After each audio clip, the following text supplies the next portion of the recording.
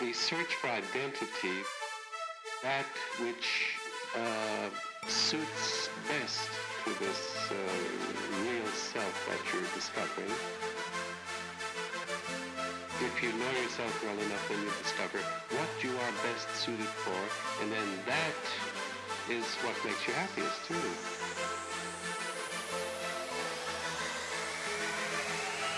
Self-actualization means the making real of the inner self, and that means what you love, what you're interested in, what excites you, what fascinates you, and that is the cause outside yourself, which paradoxically then becomes a defining characteristic of the self.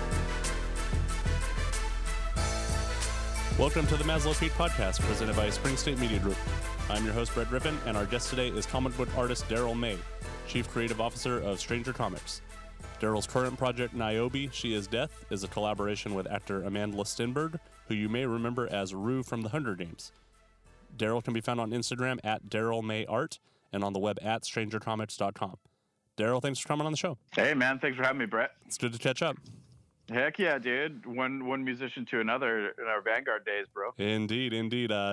You were in one of the best metal bands I've ever seen live, and I need everyone to know that I had this written down for later. Dude, that's awesome. One of the best metal bands I've ever seen, Lynch. I don't know why you guys never made it, because technically, musicianship, stage show, you guys were awesome. Thanks, man.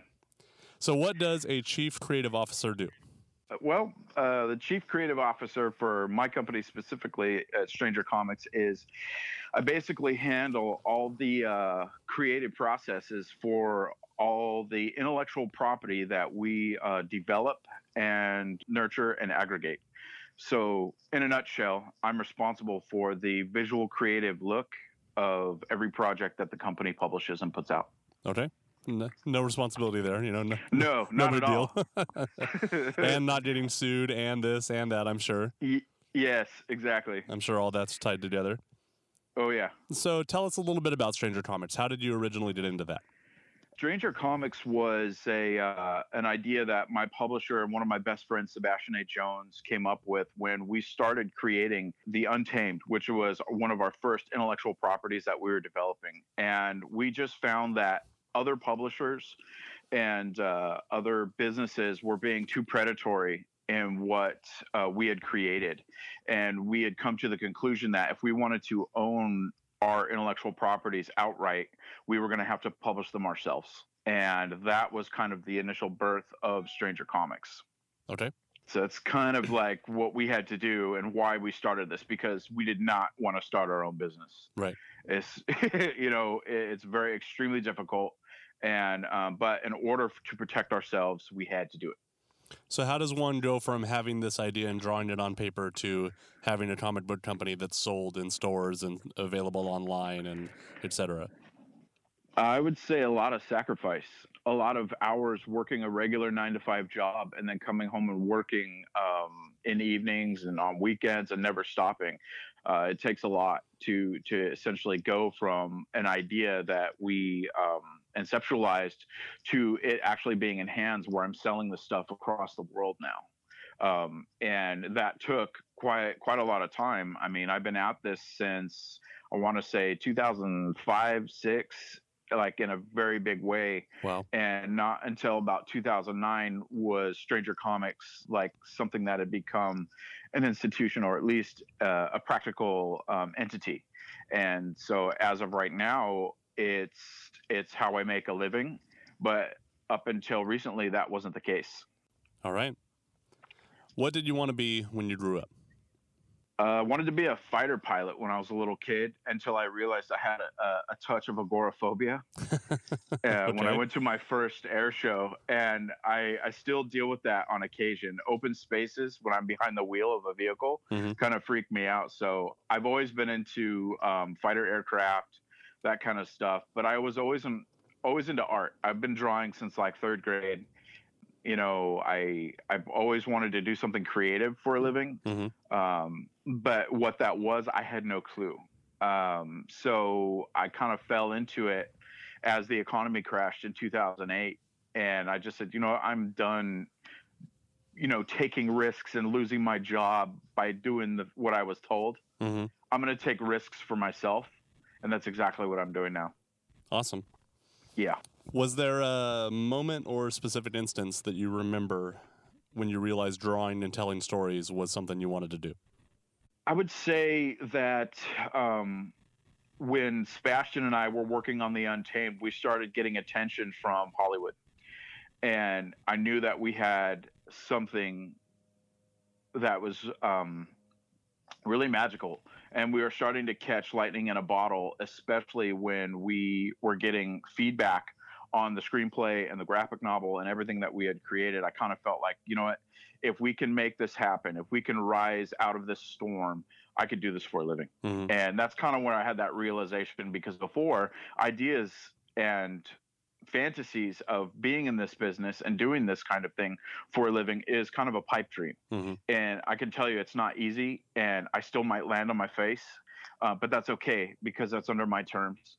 And I think when we were getting attention out from the outside world, and especially with Niobe now, which is lightning in a bottle, like that is struck twice, Mm-hmm. with the amount of attention that we're getting, it's pretty surreal, and I couldn't be more ecstatic about it. Yeah, how did that come together? How does one get connected to, a semi-famous actress musician that wants to tell a story and find this small private label in Los Angeles to help tell that story? How does that come together? It comes together with my publisher, who I have complete confidence in. Sebastian Jones has been my dungeon master since I was 19 years old. And him and I have just been grinding on this. And he is a very driven person. And he met her, Amandla, at a festival, a kids book festival in LA, and they started chatting, and he had her read our screenplay for The Untamed and the graphic novel, where Niobe is essentially our Luke Skywalker, our world's messiah. The young actress, Amandla, she fell in love with the character, and as soon as she got on board, and this is where my anthropology comes into play. Mm-hmm. I wanted to make sure I had a fantasy franchise with a young black girl as our Luke Skywalker. And as soon as she got on board and her and Seb came together to write the story, Niobe, it was without question on our minds that we have to hire a black woman to draw this book. And apparently that is the first time on a nationally distributed level that a black female protagonist, writer, and artist in the history of comic books in the United States had ever been done. We've got articles in like Vogue, Huffington Post. We've received a ton of press on this, and our take on that is, hey, this should already be happening. This should not be we should not be breaking this kind of ground in 2015. Right. This shouldn't be news. Yes, exactly. So that's kind of how that unfolded, and I couldn't be more excited to have her a part of it, man. It's awesome. Yeah. She's very talented. She's a Renaissance woman. We support her activism and everything she's doing, and her new movie's in theaters right now called Everything Everything. So yeah, and we're knocking out her new book, Niobe She Is Death. Yeah, so. The marketing quote for that, with a world divided, who do you turn to? Yeah. I think that definitely has some relevance to the current climate of our world and our country and everything that's going on right now. Yeah, absolutely. What's kind of the theme behind that? Well, it's with the Niobe She Is Death series. Niobe She Is Life was a bit of a breath of fresh air. It's more of her hopeful aspects, more of her Masonic qualities are conveyed in that book. And now that Amandla's 18 and not 15 when she wrote She Is Life with us, she's a little pissed off about the current state of the world and the situations of, politics and whatnot. And I understand that. Mm-hmm. And so we're like, okay, she's like, I want to kick some ass. And so we're like, okay, awesome. You're going to be hunting down sex traffickers and slavers in this next series, and you're going to be killing them. And so we're taking the character in a darker direction. Mm-hmm. We hired a Jamaican artist, Sheldon Mitchell. He's a friend of ours, to handle that book. And the next one in the series is Niobe She Is Spirit, where she's going to have to juggle both she is life and death aspects of her Masonic qualities as a hero. And then eventually down the line, we're going to do Niobe, she is God, because that's what a Messiah is. It's a physical representation of a deity on a planet, essentially. Mm-hmm. And that's who this character is. Imagine if Luke Skywalker had more of a Masonic quality, is what we're kind of going for with the character. Mm-hmm. So her journey is ever evolving and changing. So it's going to be fascinating to see where this goes from here. It's inspiring to hear you talk about this and build this world. You know, it's not just a story. It's not just an idea. You've got a whole world built, and yes, you know, I'm sure there's morals involved in that and how you navigate this complicated environment. That's one of the go ahead. No, it's extremely important, and it's extremely complicated, bro, because, you know, I'm someone that comes from the Christian faith. And I have my faith, and I believe in God and whatnot, but I have serious issues with dogma mm-hmm. and religious dogma and the culture of Christianity in the world and in America. And obviously, there are some aspects to what we're doing with Niobe that are very Masonic. So I'm trying to not pull too much towards that, but I also need to be aware of my influences mm-hmm. when it comes to the character in that regard. So, you know, it's pretty heavy. Yeah. You know what I mean? Definitely. Because it needs to be original. Definitely. It needs to be original. And I will take from any world religion, which I've studied most of them through my degree in anthropology, and I'll use aspects of those to create a very vibrant character and story, you know? Yeah, that's... Game of Thrones is coming back, and I don't know if you watch Game of Thrones. I assume you do based on the things you're into. I'm a fanatic. I love Tyrion, and I actually really love whatchamacallit, Cersei Lannister's brother. What's his name? Jamie Lannister. That scene with Brienne of Tarth in the bathtub. Yeah. Made me love that character. Like, he, to me, will be the most tragic character in this whole thing. Yes, he's evil and dark. Yeah. But man, like, at the expense of what? The entire realm? Like, his own honor. Like, he's my favorite character as far as his arc. But anyways, I could go on for hours about it. Anyways. But it's coming back, and what you're talking about and what we're talking about with the morals and the complicated world. When people ask me, you know, I've tried watching it and I don't dig it, you know, and I was definitely like that before too. Like, before I started watching it, I'd turn it on for 3 or 4 minutes, and it's two people talking about things I have no idea what they're talking about, and it's just like, this is so boring. Why do people watch this? But once I finally got into it, these people are making very complicated moral choices in a violent world. Yes. And they're, you know, we don't think of things in our lives today as our legacy, or I have to do this for my family, for my children and my children's children and my great-grandchildren. We don't live in that world, and these people are making very complicated moral choices that will have ramifications that last for generations. And that, to me, is the core interesting thing. It's not just the world feels real. It's not just the mysteries that are going on, but the complicated moral choices that these characters are making for their legacies, to me, is amazing. Yes. Yeah. It'll draw you in because it's very well orchestrated, and the characters are very believable and very flawed, like people are today. Right. You know, so it's relatable, you know, no matter what setting. You could tell that story in a mafia setting, sci-fi setting, in a used car lot, a bunch of car salesmen, and you could, if with that kind of depth and character, you've got a good story. And that's what we did with the Untamed. You know, is like I could take that from a fantasy setting and make a Western out of it. Mm-hmm. I could take that and make a bunch of cattlemen in Montana, and it'd still resonate. The core of that story would still resonate. It's just a backdrop. And I feel like Lord of the Rings not Lord of the Rings, but Game of Thrones has captured that kind of storytelling of what they're doing. Because you could definitely watch that in another form of media, or at least in another genre, and basically keep the core of what's happening there together. And you know what I mean? Yeah, and I quit on Walking Dead. I made it through 2 seasons, and I was just like, it seemed like every episode, it was pretty formulaic. Zombies, let's run. Okay, we made it. Okay, now there's people. Are they good or are they bad? Oh, they're good. Okay, let's deal with them. Oh, no, they're bad. We got to fight them. Like, after two seasons of that, I was like, you know what? I don't care about this anymore. Yeah, the noise drives people crazy. The zombie noise that they make. Yeah, it's the same drawing. And so, like, my parents were watching it, and their Jack Russell, anytime the zombies would come on, he'd go running out of the room and put his tail between his legs. He hates that noise. He's so sensitive. It's so funny.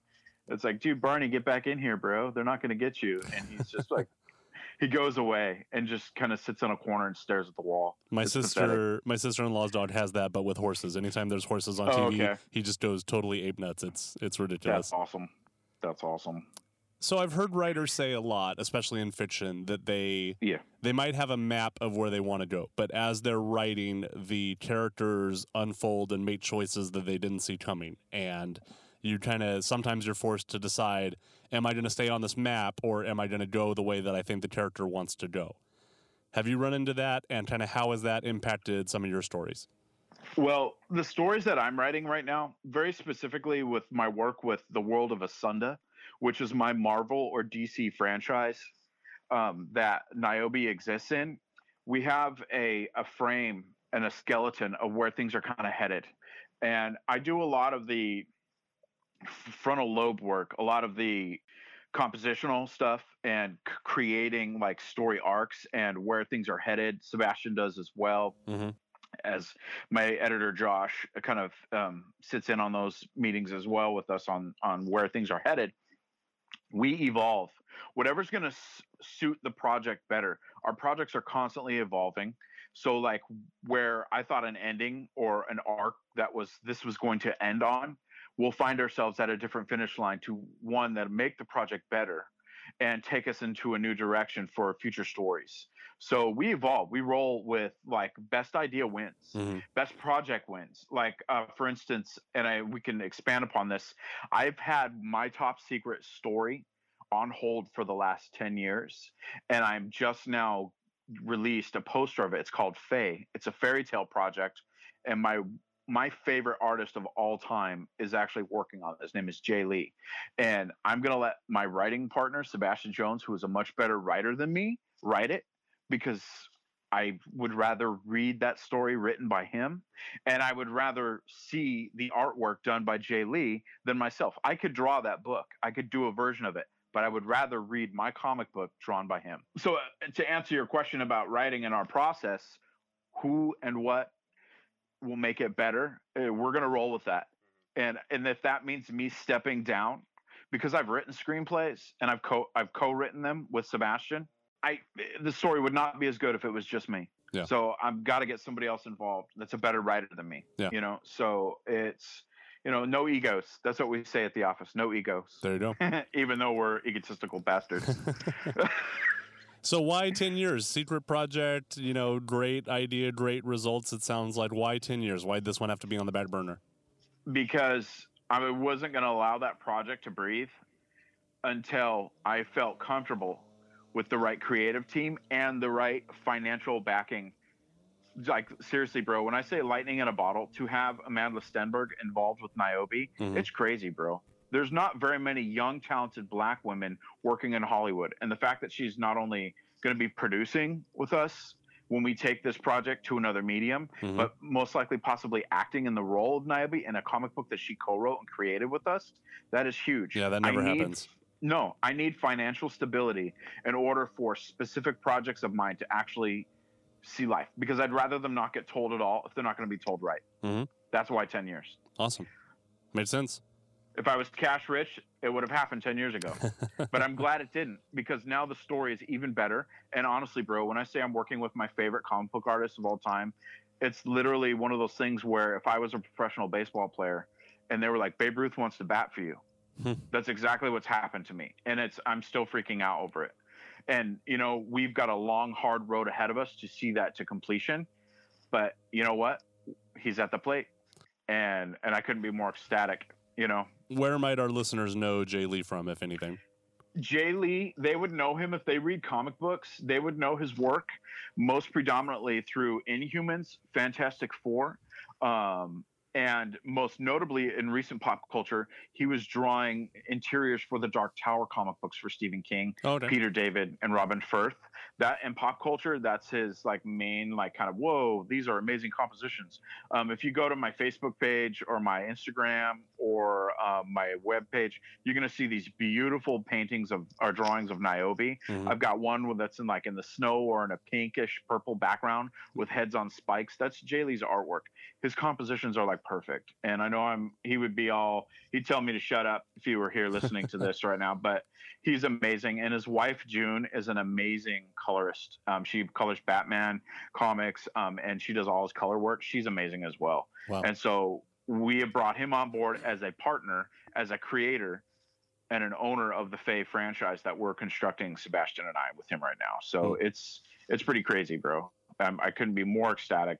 And he is doing original concept art or designs for Niobe right now on our Kickstarter. If someone wants to pledge $2,500 on my Kickstarter, they can get an original Jay Lee drawing. This is the kind of things I'm talking about. He is not cheap, and his originals go for a lot of money. And his help with our Kickstarter has been awesome. Just having him on board with the covers and stuff. So yeah. But yeah. So you mentioned your degrees in anthropology, and that obviously would help in your world building and understanding different cultures and kind of where characters' motivations might be coming from. Yes. How did you originally decide to go into anthropology? Do you think in hindsight maybe there was something there? I know I want to tell stories. I need to get better at understanding the worlds, or did you just kind of stumble into it? What was the genesis of that? Yeah, I kind of did. When I was at Vanguard, when I was going to go there, obviously it's a private school, so it was kind of expensive, and my grandmother was helping me out a bit with my education. And she's like, "Why aren't you going to art school?" And I said, "Grandma, I don't want to draw fruit," is what I told her, and I thought I was being funny. And I went to Vanguard because, one, I wanted to go to a Christian institution. And I'm really thankful I did, because it opened my eyes to a broader version of Christianity, where my upbringing was very good, and I'm very thankful for it. But it was also a very one-sided view of looking at things, So, and getting an education in anthropology, I went in as pastoral ministry just in case. And then I was like, you know what? If I am going to go into the ministry at some point in my life, anthropology is not a bad way to go, because I want a world perspective of people I'd be ministering to. And I'm not going to preach at people. I never will. And I'm not going to judge people. It's not my job to do that. And I find a lot of Christianity today is doing that. And I hate nothing more than dogmatic, like, judgmentalism is it makes me just want my blood boil. Yeah. And I have been in a position to talk to many different people from different walks of life because of that understanding that I learned through my anthropology degree at Vanguard. And I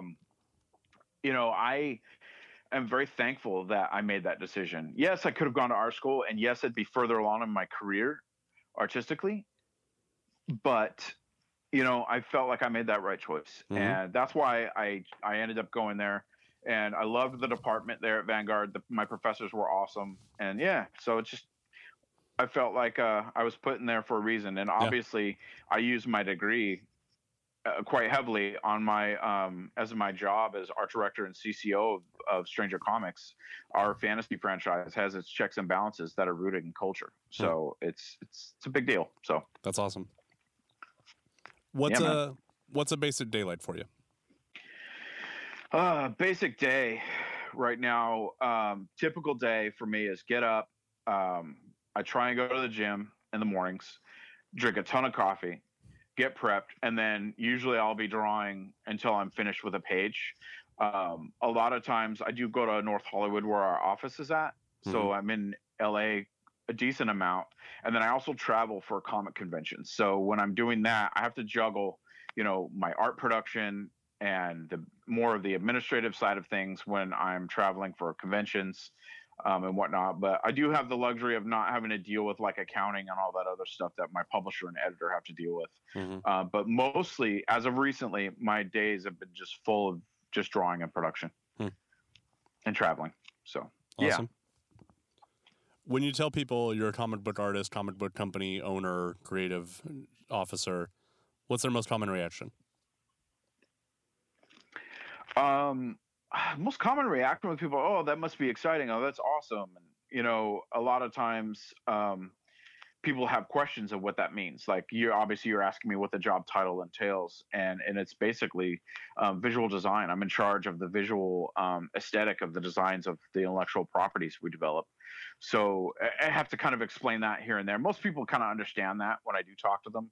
But occasionally people are like, wait, what? You do what? You draw what for a living? It's, comic books are a much more readily available part of our culture and society today. So I do get a lot of, well, that's, oh, I understand what that is. If it had been 20 years ago, maybe not so much. Right. You know what I mean? So, yeah, it's not too hard to explain what I do to people. So, yeah. Any preconceived misconceptions people have about artists that you like to put to bed once and for all? Oh, yeah. I get asked all the time to draw things for people, and it's like, oh, you're a plumber. Can you come over and spend 5 hours unclogging my toilets for me for free? And they're like, but it's just drawing pictures. You love doing that. Drawing. That's why you do it. Have you spent a lifetime cultivating those skills? That drives me crazy. I do things for some people, but a lot of times people don't quite understand the amount of time and effort it takes to get to a certain point. And I struggle like financially in the sense of my time. Mm-hmm. I can't, I'm sorry, bro. I can't afford to draw this for you right now. Yeah. I literally, my time I cannot afford to. It'd take too long, and you're not going to be happy, and I'm definitely not going to be happy with the end result. So I turn down people that I know all the time, and some people I don't. Mm-hmm. And I'm straight up with them. This is going to cost you this. You really want this from me? And hey, bro, I'm just being professional with you. Yeah. It's going to cost you this for me to do that for you. So I deal with that. That's a huge misconception. A lot of artists deal with this in all platforms of art. People sometimes don't realize what it takes to do, So anyways, yeah. Yeah. If that's a little too blunt for some people, then oh well. That's fine. It's your life. It's your life. Yeah. So yeah, I get that a lot. So what's the creative routine? You know where the story's going. You get up, you go to the gym, you come home, you have your coffee, you sit down to draw. How do you decide what's going in that box, what the composition is, what angle the, theoretical camera is pointing at? How do you decide what's going to go in those boxes? Yeah. My process, I'll give you a brief on this, is one, because I write stories that I draw. One I'm working on right now is called Rise of the Jade Lord, and it's basically Niobe as an infant being protected by her people. If you go and pick up my graphic novel, Dusu Path of the Ancient, that I worked on, which is a part of the Kickstarter right now, that is Niobe's tribe. Those tribesmen take her out of the Agoma forests and try and get her to safety. And because she's being hunted, the orc prophets and everybody are prophesying this child that will wage war against the servants of Ashnu-Karam, which is our god of orcs. And I laid this out. It's going to be an original graphic novel, probably about 150 pages. I then go in and design. I go through an editorial and publishing phase with my editor and publisher. Yes, this is great. Move forward. Then I start the design phase. I design the assets of what they look like, which is just me being inspired by media I consume on occasion. But it's honestly, bro, it's my imagination. Mm-hmm. It's just what I see visually. It just comes to me. It's part of my gift, I guess you could say, because not everyone can visualize things and then put pen to paper and then boom, there it is. Mm-hmm. So that's that stage. And then once those assets are built, I then go in and lay out based off of my scripts that I've written. Scripts where I pass them to my editor and publisher and they go, Darrell, your script's fine, move forward. And then Sebastian will always do a writing polish. I'm always going to co-write with Sebastian, mm-hmm. and he'll do a writing polish of dialogue and narrative later on. But I can then start compositional artwork for the art. And a lot of times Seb will hand me scripts and I'll do the designs and then I'll lay out the first issue, then hand that to another artist like Peter Bergting on the Untamed. He's based out of Sweden. Ashley A. Woods, who's in Chicago, who did Niobe. Sheldon Mitchell, who's doing She Is Death and Erathune. James Corey Webster, who does Dusu Path of the Ancient and our children's books. Tomo, a Japanese friend of mine, did Tales of Asunda Zero and our kids' book Pinata. I laid out and designed every single one of those projects, and then they go and finish them. I critique their work. My publisher handles most of that grinding with the artists. And then while I'm off doing my own thing, which essentially I do the layouts, they approve the layouts, then I start doing final line work. So then that'll get passed on to a colorist most likely, and Josh, my editor-in-chief, will do lettering and production. And then boom, you see the comic book sitting in your hands. Yeah. So that's the process. So to answer your question, most of this is in my imagination. I'm inspired by many things. I'm not going to go into those things, but Seb and I are kind of on the same wavelength, and him and I, the work he and I do together, we are Stan Lee and Jack Kirby together, and I get to joke about being the Jack Kirby in our equation, the king of comics. Yeah. But Sebastian's birthday is actually on Jack Kirby's birthday. Oh, wow. So he likes to pull that one. I'm like, man, you're the writer, I'm the artist, so you can't. It's not gonna work. So, yeah, that's our process, bro. Is there an overall theme or message that you'd like to get across, in your stories, whether it's the shared universe or Stranger in general? What is the message that Stranger's trying to put out into the world? One, we want to give people of color heroes. Dude, I'm at comic conventions every month, and I grew up with Luke Skywalker, man. I'm a little white kid in the 80s. Media was catered to my generation and my ethnicity, and yours as well. Right. You know what I mean? Right. Like, it is what it is.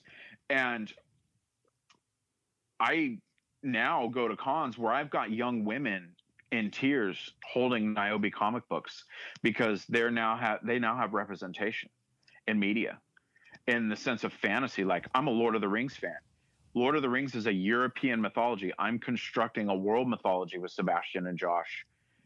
And when I see the results of white people, black people, Hispanic people, Asian people saying, yes, I've got a cultural fantasy franchise that's being constructed like a Marvel universe for people of color and of all creeds and races and nationalities, that's just not happening. Mm-hmm. And that's what I'm constructing. I'm creating a culturally diverse fantasy franchise that feels and reads like a Marvel or DC universe of comics. It doesn't exist. There's cross-cultural stuff, and Marvel does stuff, and they have, characters of color and whatnot. But, Hulk is Bruce Banner, not Amadeus Cho, who's an Asian kid. Right. That just pisses off old school fans. It's you're late to the party.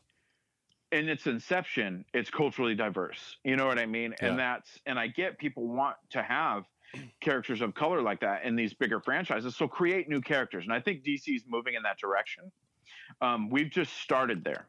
Yeah. We started from the framework, man, because guess what? I could tell more stories like that of, because I'm Caucasian with Caucasian characters. That's boring to me, bro. I've seen it. It's been done before. Yeah. You know what I mean? I want a half-elven black girl leading armies of orcs and elves and dwarves against undead. You know what I mean? It's what gets me up in the morning. Yeah. When it comes to my creativity. So that's what we're about. That's what we're doing. Awesome. It's a great way to put that. What's been your biggest triumph so far professionally? Working with Jay Lee. Awesome. I mean, honestly, and I would say Niobe. Yeah. I am most proud of that. To have the creative team, to work with Ashley, to work with Amandla, Sebastian, and Josh, and every other artist that I've worked with on that project, and to see the impact it's having for young women and just fans across the country is awesome. It's really cool. And occasionally I will hand a free comic book to somebody because they're broke and they're in tears and they want it so bad. Here's a free issue. Mm-hmm. You know what I mean? To me, I have a bigger responsibility to my fan base than if I were just drawing Spider-Man. Yeah. So yeah, I would say the biggest thing is Niobe and what it's done. Okay. Yeah. How about any failures or disappointments, and what did you learn from that? We've landed on our faces quite a few times in this process, and you just learn from your mistakes and you keep going. I mean, I've sacrificed a lot for this, personally, financially, relationships, the whole nine. And I have probably about once every 6 months to a year, someone asks me when I'm going to quit, when I'm going to give up. I don't have an answer for that question. Why I could just go get a mortgage job and watch the economy crash, and I'll be out of job doing something I hate again. So why not take a risk for myself? Yeah. I don't have children. I'm not married. So I it's just me, and I can take those risks because it is just me. Yes, I want to settle down and have a family, but right now it's affording me the opportunity to be risky and take the risks of landing on my face, which happens all the time. Yeah. So yeah, learn from your mistakes. So that's Don't a good, repeat them. That's a good side. Right. Really. That's Yeah. pretty basic advice. I think that's a pretty good in all areas of life. Yeah. That's a good segue into my next question. So how do you define success for yourself going forward? Making a comfortable living. I don't need to be rich, but I want to make a comfortable living where I can do my art and make a living doing it. Mm-hmm. That to me is success, and maintaining friendships and relationships with people that I care about and family. So if I can manage to spend the rest of my life doing this, I'll never have to retire because I love doing it. Right. In your opinion, what's it going to take to get to that self-defined success? I need my intellectual properties to go to the next step, the next level of medium, such as television, movies, stuff that we are actively pursuing and working on. I'm not going to go into details about that, but just know that hopefully sooner than later, I'll be coming back on your show and talking about major movements and stuff. But even then, nothing's a guarantee, you know. So I need some bigger things to happen so I can then chase better equity partners and all that kind of good fun stuff, so I can get my machine rolling hard and not in a place where it's a financial struggle, you know, as much. I think finances and some much needed success is going to make that happen. All right. If Stranger hadn't worked out, what do you think you'd be doing? Well, I for a time I was working for Costco actually, and I had a good time working there. When I left there, I was supervising, and I was making a good living there. Mm-hmm. And it's basically do your job, hang out, be nice to people, and they're a good company to work for. Mm-hmm. I thought I'd probably still be there, I think, even with my degree. But if it were today, like if it were to belly up today and I had to go do something else, I would have to make ends meet. But I would probably pursue a career in art as a comic book artist. I've got a taste for it, and I can do it, and there's no reason to stop because I should be able to make a living doing it. But if Stranger hadn't worked out after the economic crash of 2008 and the housing markets and stuff, you got to do what you got to do, man. Yeah. And I worked with some really cool, great people in that company, and you know, I was advancing, and hopefully sooner or later I would have been in management, you know. So it's just good company to work for. Yeah, I've heard that. I've had a couple of people that I know that worked for Costco and said it's a good job, and just like you said, you come in, you do your work, you work hard, and you get rewarded for it. I mean, I've heard a couple of people say that. Yeah, exactly. All right, home stretch here. Just a few more questions I like to ask everybody. Well, actually, one of these is just for you. Okay. You end most of your Instagram posts with the word nuge. Am I pronouncing this right? N-E-W-D-G-E. What is nuge? At the risk of sounding totally lame and uncool, what is nuge? I'm me and my friends for just generations have always come up with just different words. Like I say bro a lot. Right. Okay. And I say it more than I should because I want people using it around me so they sound like dorks. My use of language has always been something that I've always done. But lately, I'm a Kevin Smith fan, and him and Jay and Silent Bob, they're always like snoochie boochies. Yep. And stuff like that. And I'm pretty sure I heard Jay, I listened to Kevin Smith's podcast, and Jay's always saying nuge, and so I was always saying it, but it's like kind of saying like peace out. It's just a way to end a sentence, you know. All right. Like nuge, bro. You're like, bring in the nuge. Like I'm bringing new creativity, new life to the conversation or what we're doing. It has multiple meanings, but kind of like aloha or dude. Yes, exactly. It's just a way for people to know it's me talking. All right. You know, and who knows what it'll be in a couple of months. You know, I could transition to some new, awesome, magical word that I've been blessed with distributing upon the masses. Stranger Comics presents nuge. Yeah. What's some of the best advice you've ever gotten? The best advice I've ever gotten when it comes to my creativity and what I do for a living, it was actually in Stephen King's book on writing. Mm-hmm. and he talks about the muse. And I hear creative people all the time say, I'm not inspired. I can't draw right now. I can't paint. I can't write music. I'm not inspired. I call bullshit on that. And he resonated that in his book. And to hear him say, sit down and get to work. Mm-hmm. And chances are the muse is going to show up. That creative energy, that gift that you have to create things, it's going to show up. It's putting in the time and the work. Like there are days, Brett, where I just don't want to draw. I'm at a low point, whatever the case might be. I just got to sit down and get to work, because within minutes to an hour or whatever it is, I look and I've got a third of a page drawn. You know what I mean? Mm-hmm. And it's like, whoa, the muse showed up and I didn't even know. I didn't even realize it because I sat down and got my ass to work. That was the best advice as far as my process is concerned I ever got. And it was out of a book, reading.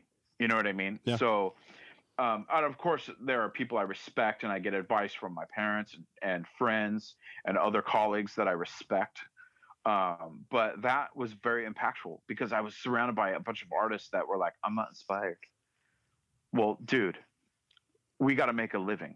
I'm sorry. We got to get paid. Yeah. I don't care if you're not feeling up to drawing trees for me right now. I need those trees drawn. Right. You know what I mean? Right. It is what it is. So that has been extremely helpful. What do you like to do for fun outside of, you talked about consuming media. Anything you really enjoy doing that kind of recharges you or kind of gets you going? Well, I've been going to the gym the last 2 years, where I was kind of just like deteriorating before that. And that's been helpful. But music, bro, I love music.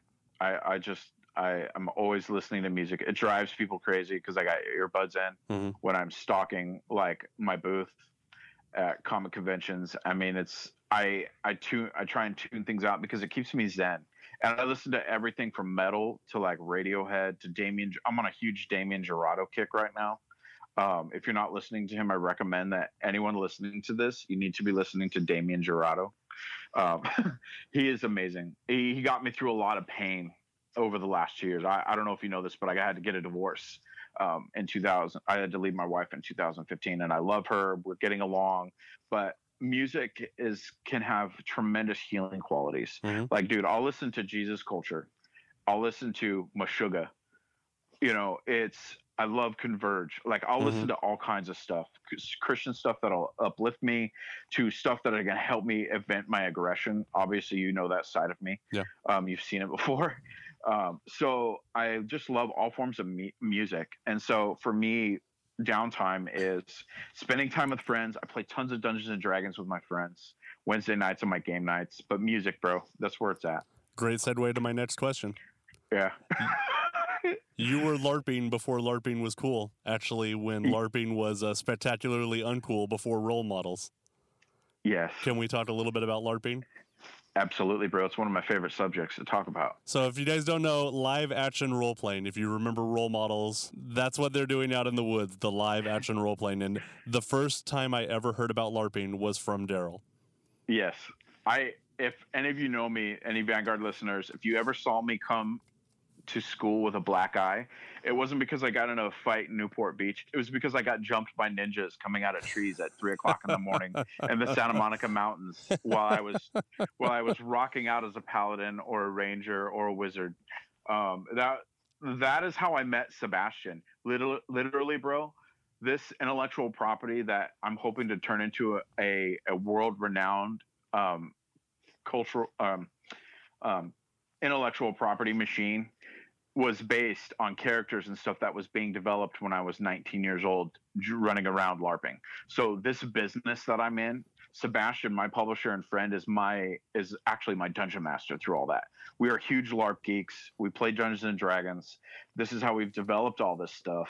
And it's a lot of fun to be in one of the OG LARPers. And a lot of people think, you're going to admit that? I'm like, heck yeah, I'm going to admit that. I make a living talking about it. Right. You know what I mean? So it's good times, man. I love it. Yeah. I don't do it very often anymore, but I have a friend trying to rope me in right now to go do it with his group. And I barely have time to breathe, let alone find a woman that's going to want to talk to me. So I got to set some priorities, dude. So If you could go back to the start of the journey, anything you tell yourself? Oh yeah, there's a few things I would have probably done a little bit differently, but to be quite honest with you, dude, most of what the pain and the struggle and the happiness and everything that has transpired through this has been for a reason. You know what I mean? It's been extremely difficult, and we've had issues with getting product completed, but those were done for a reason. You know, I look at everything this way. I have faith that things are in God's hands, and if he doesn't want this for me, he'll take the cup away. Mm-hmm. So I have to be ready and willing, you know, and go from there, dude. So yeah. That's I taught a lot with people about, you know, I'm also Christian, and I taught a lot with people about our faith. I think the hardest thing about our faith is, you know, is this something I want to do, or is this something that God's putting in front of me? You know, is this, am I trying to open this door for myself, or is it being opened for me? You know, and trying to determine, is this really what I just want and I'm forcing it, or is the universe unfolding in my favor? You know, it's so complicated. Yes, it is. I mean, I have a talent for this. I've been just being honest with you. I don't mean to sound egotistical at all, but I just to disclose that, but I have an ability, and that's a God-given ability, and how else am I going to use this? You know what I mean? Yeah. And it's a part of that process, and whatever he has planned for me in the future, then great. But as of right now, I'm cultivating and creating something that I believe in, and I'm praying for God's blessings in that, and where I can be foundational with my crew, and when I meet people in my faith, I have been. You know, I'm not going to sell out. Sebastian and I are from very different walks of life. We're good buddies, but something he says is how to take your ideas from creative concept to a reality without selling your soul. Because trust me, bro, I've had opportunities to go back on my company's standards, my company's edict, or our main statement of what makes us the company. I literally have had people in the film business tell me to do certain things with characters of mine that are flat out racist, and I won't be a part of that. Yeah, just so they can make my film. We're not going to sell our souls for this, and that goes across all platforms. You know, it's, you know, I used to joke, sell your soul, rock and roll. Well, not in this. Yeah. You know what I mean? So. Yep. With all that we've talked about, what inspires you to keep going? How do you keep yourself motivated? I have stories to tell, and I've got $1 billion worth of production value with a pencil in my right hand and a piece of paper. I love storytelling, and I can make epics like Ben-Hur and Braveheart and all kinds of crazy stories with very little cost, and I love doing that. And that's my driving force. It's a creative outlet. It fuels me. And I couldn't be more excited to sit down and draw rocks when I get off the phone with you. You know what I mean? And it's what fuels my machine, bro. Any last words of advice? Life, art, creativity, anything? Do what makes you happy. You know, when you're in the limelight and you're creating content for people to consume, people are going to give you ideas that are bad. I've sat through major criticisms with people, and especially Sebastian, who does a lot of the writing and everything, to where people have gone and said, you should do it this way and change this, this, and this. And it's like, if someone's telling you to do that, dude, obviously you're going to tune it out. But listen to what they're saying, because sometimes you'll pull little nuggets that's going to actually make your story better, or whatever it is you're working on. You have to be able to sit through some criticism and know what to tune out without getting so aggressive over it, because it's hard when someone's crapping on your creativity and your efforts. Especially, dude, when I finished this original graphic novel, this took me a while to complete, and I'm going to get ripped apart by critics. I have to be able to handle that. Yeah. But there might be little gems inside there. So when I work on the next one and move forward, that's actually going to help me be a better storyteller. That's, if I could leave some advice on anyone, and that, obviously mine comes with publishing and comic books, but you can take that into anything, dude. So if someone wants to buy a Stranger comic, what do they do? Well, for one, we are in comic stores across the country. We have Diamond Distribution. They're the main distributor.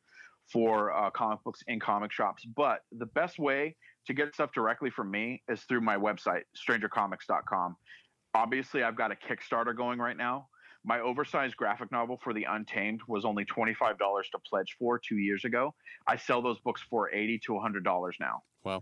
So for $25, you're getting this special edition oversized hardcover from me. Same thing with Niobe right now. We're around almost $38,000 on our Kickstarter backing. We're fully funded. We're hitting stretch goals right now. For $25, you can get the oversized Niobe hardcover.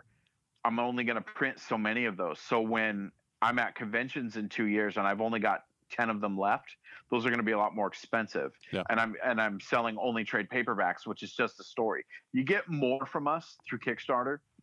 You're getting a better version of the product and a much more special version of it. That's why I always tell people, hey, if I got a Kickstarter pledge, whatever, you'll get awesome versions of it. But my website's the best way to get a hold of me, especially when people are all over the country. I am a small independent publisher, so not every comic shop knows who I am. Mm-hmm. Most people have heard of Niobe, and dude, they're gonna know Faye because they know Jay Lee. Yeah, you know what I mean. So probably this time in the fall or in the winter coming up this year, I'm gonna be all over the place across this country with my new story because I've got one of the world's best comic book artists drawing it. Awesome. It's a numbers game. So yeah. Awesome. Well, Darrell, this has been really fun. It's great to catch up. Man. It's great to hear the story. Your care and the world you're trying to build, you obviously have a passion for it, and that's definitely inspiring. And I knew the listeners would enjoy this. I knew you're an interesting dude. We haven't seen each other in some time, but I knew this was going to go well. So I'm really happy you came on the show. Thank you, man. Thanks for having me, dude. And I'm thrilled to get on here. I've been listening to some of your podcasts. It was awesome hearing your interview with Jamie Alcorn. I miss her and Nathan. And so it was just cool to hear that one. But yeah, man, keep up the good work and thank you. And if anyone has questions, hit me up. I'm on Instagram and Facebook. I'd love to hear from you. I know it can be difficult with families, careers, and everything, and we all go our separate ways. But man, this has been a cool way to connect, Brett. Awesome. Thank you. Again, Darrell's on Instagram at Darrell May Art and on the web at strangercomics.com. If you go to Kickstarter and type in Niobe, Niobe, or Stranger Comics, you'll find everything there. Darrell, thanks again. This is great. Awesome, bro. Thank you. This has been the Maslow Pete Podcast presented by Spring State Media Group. Our producer is Jesse Edmond. If you like what you heard today, you can find all of our episodes on the web at themaslowpete.com. And for this week's episode with Darrell, I'll have links to those articles he was talking about earlier. You can subscribe on iTunes, Stitcher, Google Play Music, or SoundCloud to have new episodes automatically pushed to you. If you can rate and review the show, that helps a lot. Check us out on Instagram, Facebook, and Twitter at The Maslow Pete. Thanks for listening, and you'll be hearing from us next week.